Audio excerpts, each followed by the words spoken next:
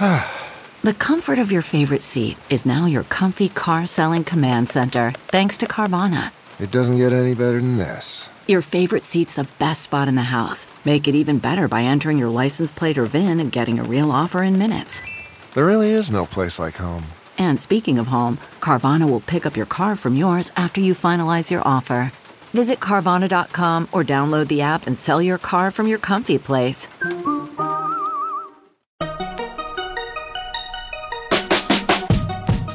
Welcome to another weekend bonus episode of the Tech Meme Ride Home. I'm Brian McCullough. I had actually already reached out to Bloomberg's Mark Bergen this week to talk about the Google Civil War. But then, of course, there was other big Google news this week. So, come for the assessment of Google's ongoing culture conflicts, and stay for an assessment of regime change at Google and a whole lot more. You know, Mark, as we just said, we were going to talk about Google anyway, but then, news broke this week. What everybody said about this changing of the guard thing was that it was sort of surprising, but not at all a surprise. So, I mean, this was probably coming at some point anyway, but is there anything that we can take in terms of why it's happening now? Yeah, I mean, it's like sort of when the dust settled 4 years ago on Alphabet, right? Because initially when they created Alphabet, it was sort of shocking to the world, and certainly to people at Google. But then, a day later or so, it's like, okay, this is, Larry had effectively receded and given up a lot of the day-to-day managerial duties to Sundar anyway. And much the same way, I think what is surprising about this is that we've never got a sense, say, that like Sundar was involved in making decisions about allocating capital to Waymo and to Verily and to the other bets. Right, the other bets. So he joined the board, I think it was last year. And that way, so yes, he certainly had on the board. He had responsibility for that, but I've never come across anything from the official messaging of the company, or even really in the reporting that's think of another Alphabet company, right? Like Loon doing the sort of telecom networks with the helium balloons in the sky. You never hear about Loon having to pitch Sundar on its budget for the next year, and now that's something that's part of his job description officially. So that's probably I'd say the biggest change where that has been, the past 4 years. Whenever we've asked the company what Larry and Sergey have been doing, they say they're working on all the other bets. So your impression is they were the ones allocating that capital. They were the ones doing the whatever check-ins in terms of how Loon is doing, how Waymo's doing. They were still engaged in the other bets part of it. Yeah, I think that's still an open question about sort of how much they're engaged and how much they've been engaged in the past 4 years. I think in some of the reporting they've had that Larry Page was certainly involved with Google Fiber, for instance, which was another bet in 2016. And both the founders, especially Larry, care a lot about autonomous vehicles. There's evidence that they were definitely involved in the lawsuit with Uber and Waymo. And certainly, Sergey's had a strong interest in some of the Google X projects and some of the healthcare work. But certainly Ruth Porat, who's been the joint CFO of Google and Alphabet, is involved in all those decisions and been probably much more hands-on. I think Alphabet has its own sort of team working for Ruth Porat, and each of some of the larger Alphabet companies have their own sort of in the past 4 years built up their own management teams and corporate structure. And that's been the official line from the company is okay, now those management teams and corporate structures are now sort of mature enough that they don't necessarily need the founders involved as much as they did before. Yeah. All right. So what I said this week on the show was at the time that the Alphabet thing happened, an ex-Googler said to me, Brian, the simple thing is Larry and Sergey don't care about the day-to-day of running the Google business. The Google business is fantastic. It's just, they really do want to change the world. They really do are shooting for the moon and things like that. Mm-hmm. Is there anything we can read into the fact that they're stepping back from the thing that this person ostensibly told me was designed to keep them engaged? Like, is it that maybe the self-driving cars haven't happened soon enough and things like that? Yeah, I think at this point it's sort of pure speculation, both on my part and then certainly the people I've talked to. So I don't know. I mean, there's the other speculation that people have talked about, and I don't necessarily think this is true, is that neither of the founders have been particularly interested in over the past 22 decades in political and regulatory issues, and so much of the companies facing arguably a lot more regulatory and political pressure than it ever has. Why do they need the hassle of going before Congress? That's for people like Mark Zuckerberg who still seemingly have a vision for whatever. Yeah, I think so. I mean, go back to 2011, and Larry Page was the official CEO, but the company, and I don't know the official how this actually sort of went down, but the company ended up sending Eric Schmidt, who is the chairman and former CEO, and obviously much more comfortable sort of being in front of Congress and playing that role. So there's that argument, which could be partially true. There's the as far as timing. There is, I don't necessarily know. I mean, certainly Waymo has the public narrative, and a lot of the people you talk to in autonomous vehicles is yes, they've not made as much progress as Sergey Brin was talking about even 5 years ago, or 4 years ago. But I don't see it seems like they're still being invested in. John Krafcik is still the CEO, so there's no real indication that the founders have lost faith in that effort. The same could be said for Verily, which is now raising a lot of outside money and sort of shaping up in this way where they have Google Alphabet is sort of one of many stakeholders in Verily. And everybody is seemingly super hot on healthcare all of a sudden. So yeah, and Google. I mean, what's been a little bit strange is that Google has Google hired someone to run Google Health. The cloud business is also doing Google Health. DeepMind, which is a separate Alphabet company, had a healthcare effort. That effort's been folded into Google proper. I mean, there have been so many sort of moving pieces in the Alphabet empire, and I think you could make the argument Nest, right, was started off as a sort of prototypical Alphabet company, right? It had its own brand, its own email addresses. Tony Fadell, when he was running Nest, was its own. He would always say, we're not a Google company, and Alphabet gave him plenty of cover. And then fast forward to 2018, and Nest is part of Google and Google hardware. So there is a sound argument for the fact that some of the reasons why Alphabet was formed don't make any more sense. What's your take on Sundar Pichai as the leader of the company vis-a-vis the rank and file and the Googlers? What do you think? What are you hearing from them about this changing of the guard? Yeah, what I can say is, I mean, we can go back to, we published this story, I think it was earlier this year about, so every year, I think it was January this year, every year Google puts out, like many companies, right, and sort of feedback and surveys, they call it Google Geist, and that from numbers that we saw in our reporting, Sundar, the faith in Sundar's leadership dropped. And I think it was somewhere, I don't remember exactly, but somewhere in the 70% range, down from the 80s or 90s. So it's not still, if he was a president, it's still an overwhelming support internally. And this is something that people, certainly on the public relations team, say, and I think there's truth to it, that a vast majority of the 100,000 plus people at the company, it's an amazing job.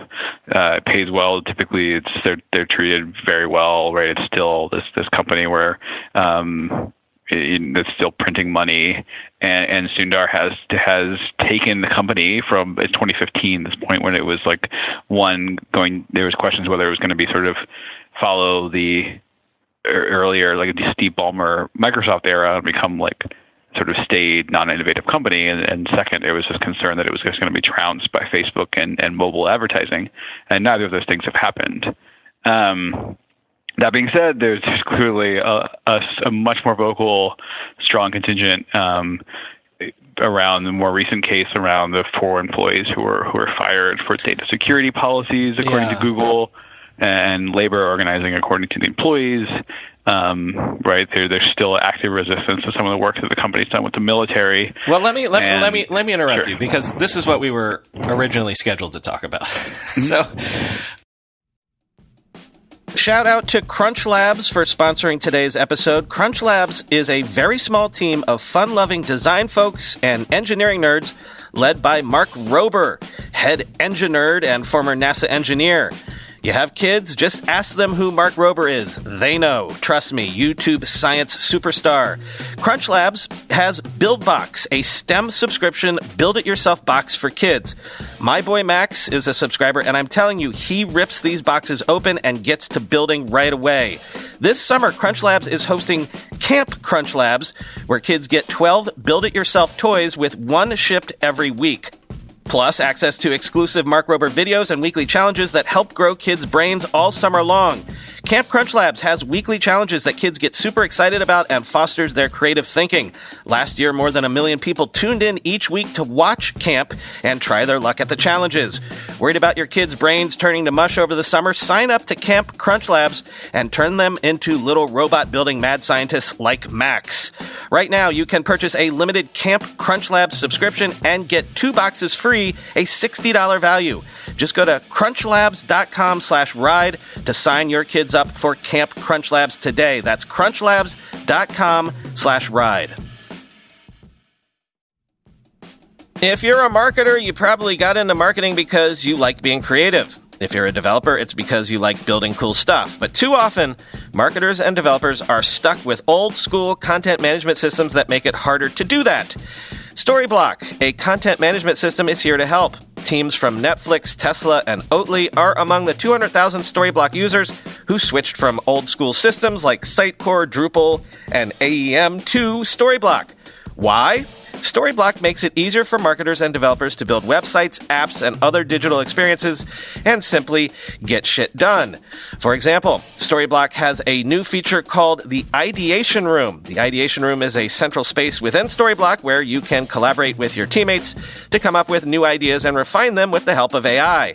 If you want to ship your work in less time and stop wrestling with your CMS, try Storyblock for free today at get.storyblock.com/ridehome. That's get.storyblock.com/ridehome. I've been saying on the show that there seems to be a civil war going on inside Google. Do you think that's a fair assessment? If not a war, there certainly seems to be a lot of skirmishing going on lately between... Yeah, it is maybe a guerrilla warfare. Okay, you know what? Okay, hold on a second, because actually what we need to do here, help me understand this. Because one of the reasons I've had a hard time covering this is because there seems to be so many different vectors here.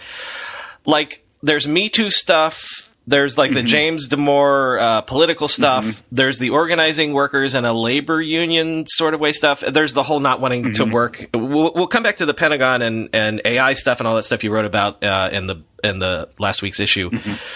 But are these all related or just a multi-headed hydra? Like what is there some theme running through all this? What's going on? Sorry. Yeah, I first of all, I think it needs to everyone interested in this should certainly read Natasha Tiku, who's at the Washington Post now, but she wrote this great story in Wired, very envious of, that sort of laid this out in a great chronological story. And I think in her reporting, and I'd say I agree with this too, like James Damore, if you remember the memo in 2017 that he sent out about diversity and political bias, that is sort of the ground zero for a lot of, both Damore and then the Trump election, right, are set off, I think. What Damore's memo did was there was a faction in the company that felt like they're like kind of exposed to this, like, oh my God, there are people inside Google who think this way.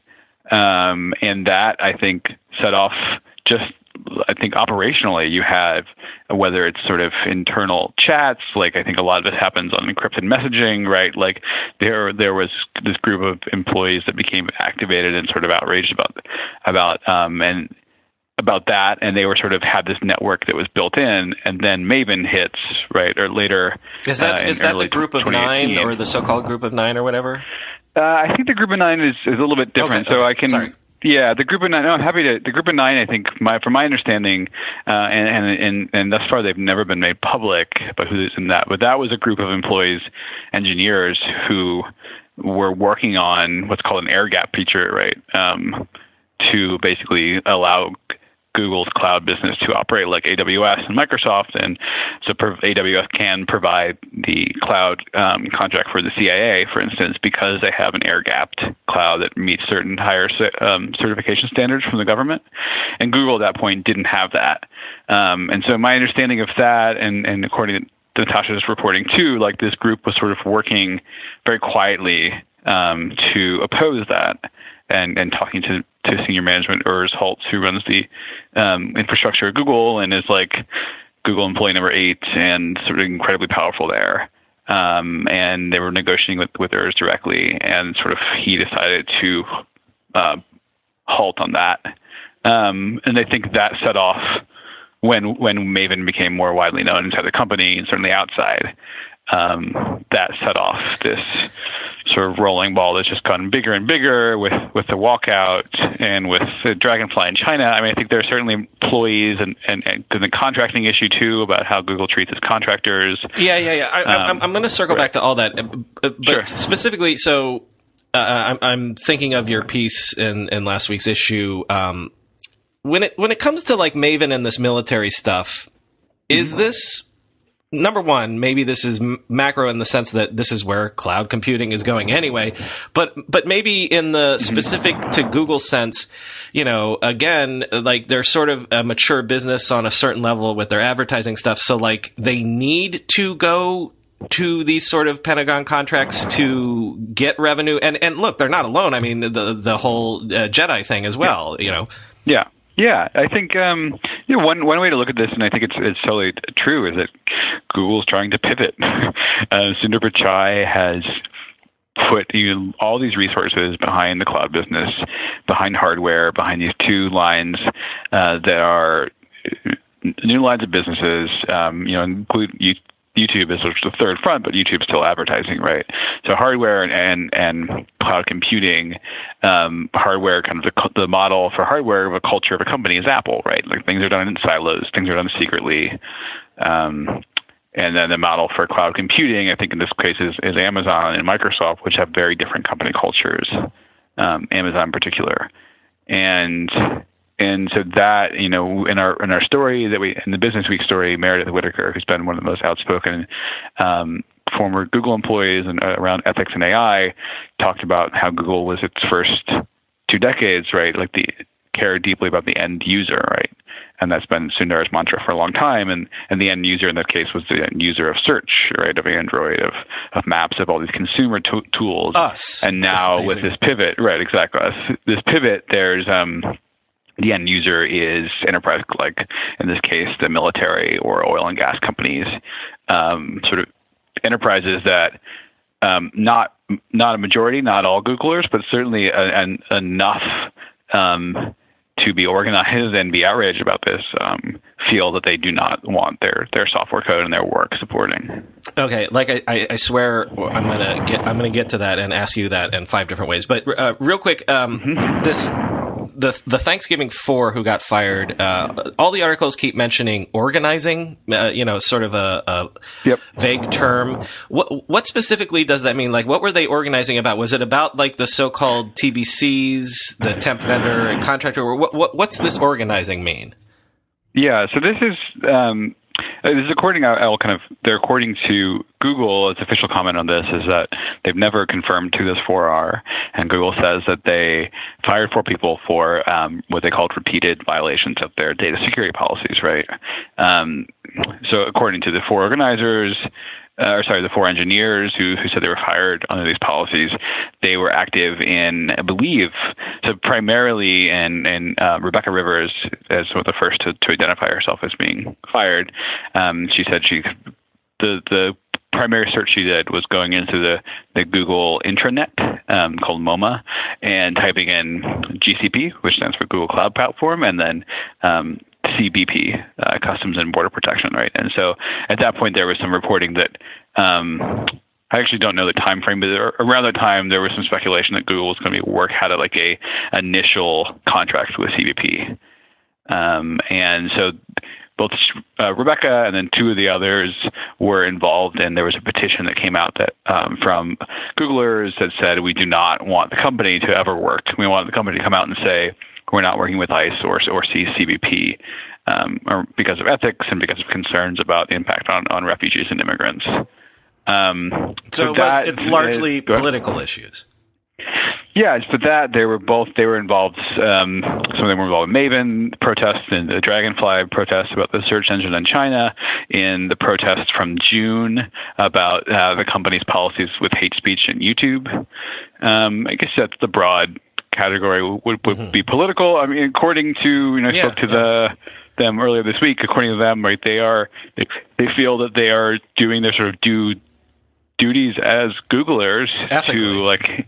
to go out and sort of report something that they find is still wrong, right? Right. They quoted that from in their blog post that like that's in our what am I thinking? Don't be evil, blah blah blah, and report stuff that you see that's evil, right?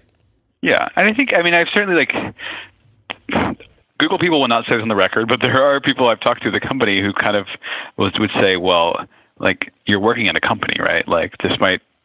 Google is a very large digital advertising company, an $800 billion company, and they're sort of like you can't. They're basically the logic of some people there is that of course the company took this action, right? Mm-hmm. And it's almost like you need to be heads down and get back to work, right? I think there's been that sentiment, and there's been that sentiment in the company for a long time, right? Like there was sort of always a faction that sort of rolled its eyes at some of the ethical and political debates happening. Right. Okay. So the company. This is the time to ask the same question in 5 different ways. So sure. How much of this is Google was the don't be evil company, and so it attracted a certain type of I'm not being pejorative, but let's call it an idealistic employee. And now that is not coming back to bite them is not what I want to say, but like it's in the wash now because of that. How much of that is that? I think a fair amount. It was like Facebook, right? It as part of its recruiting pitch to the company, and we've reported on this as well, right? Like that both companies sort of had this broader sweeping mission statements about changing the world. And they certainly didn't come out and say, "Come work for a very large ad tech company," right? Right. It was you're working for Google. Your product, your work is going to affect billions of people, which is true. And you also sort of the perks of being a Googler is you get to have this regular, like the early times there where they would sort of have the TJF where Larry and Sergey would stand up and anyone could ask any questions and you got to do the 20% projects and you got to wear hoodies and t-shirts. Think about all the sort of like standard tropes about Google and like what the culture it set for Silicon Valley. Those things are definitely true. And I think they also to be wholly frank, they draw like incredibly intelligent people who think about problems in the world and complex problems with technology and AI and the future of AI and automation and ethics in a way that many other people don't. And they also have set up this culture where certainly software engineers feel so I won't say entitled, but feel like they have the leverage to speak out and the privilege things, right? And the freedom, the privilege, yeah, exactly.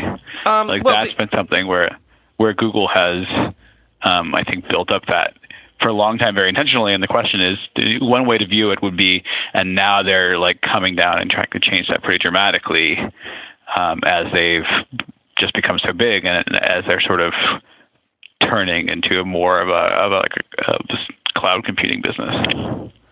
Introducing Bluehost Cloud, ultra-fast WordPress hosting with 100% uptime. Want a website with unmatched power, speed, and control? Of course you do. And now you can have all three with Bluehost Cloud, the new web hosting plan from Bluehost. Not only is Bluehost Cloud our fastest web hosting available, but it's also built for WordPress creators by WordPress experts. With 100% uptime and incredibly speedy load times, your WordPress websites will be dependable and lightning fast on a global scale. Plus, your sites can handle even the biggest traffic spikes without going down or lagging. And with Bluehost Cloud, you get 24/7 WordPress priority support, meaning you're connected to WordPress experts anytime you need them. Not to mention, you automatically get daily backups and world-class security. So what are you waiting for? Get Bluehost Cloud today by visiting Bluehost.com. That's Bluehost.com. So then, well, I mean, a counter to that would be, this isn't specific to Google. It's maybe endemic to all of Silicon Valley right now, post, I don't know, the 2016 election, or, you've got protests against Pentagon stuff at Microsoft, climate change agitation at Amazon. So, and forget tech. Maybe this is everybody at this point. It's maybe not just Google. It's just maybe, sort of sharper there because of what you were just saying. Yes, certainly. I mean, there's, we're on specifically on the tech working with the military and working with immigration agencies. We've seen protests there's a pretty active one happening now at GitHub and Microsoft. There's one happening at Microsoft in general around their work with both Jedi and then HoloLens with the military. There are employee protests, I think smaller ones that others have reported on at Palantir, Salesforce, Amazon. A lot of obviously all that has happened under the Trump administration, and that is, if not the primary factor, certainly like a major factor. Mm-hmm. There's stronger. There's been like pretty strong work from some leaders who have been very active in like AI and ethics and tech organizing, which is having much more presence here than it's certainly 3-5 years ago. Well, that another way to ask the same question is, to the degree that you're willing to speculate, how much of this is maybe generational? Because that's part of regime change too, is you're talking about Gen Xers, 40 and 50-year-old people turning over the reins. And again, maybe this is endemic to everybody, but how much of it is just that, I don't know, younger, more idealistic workers aren't willing to sign on for certain things? I think that's fairly true. I wouldn't say that across the board, though. I think one thing that one thing that I think is really interesting to see going forward with Google is how much of, how much people that have been willing to kind of come out and be very public. I don't think this is necessarily generational.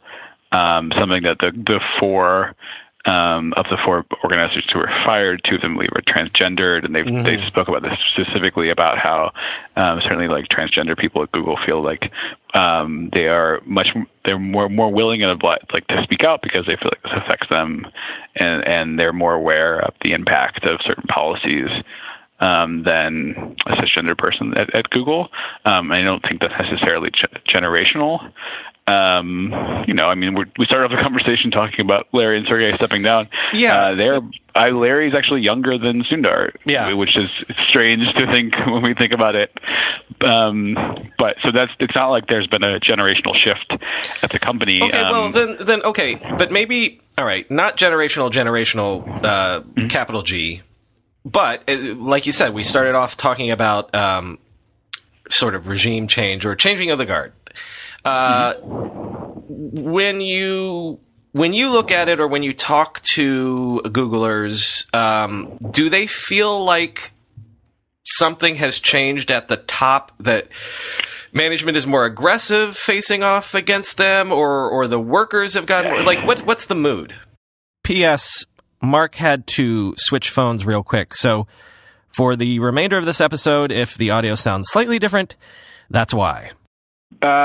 I think so. I think that's borne out. I think again, like I think what I have not been able to show, and what's harder, I think, to show in reporting is proportionality, right? Like how many of there's certainly employees that feel like, this place has changed significantly, but I can't say that that's like an overwhelming majority or even majority of the company, right?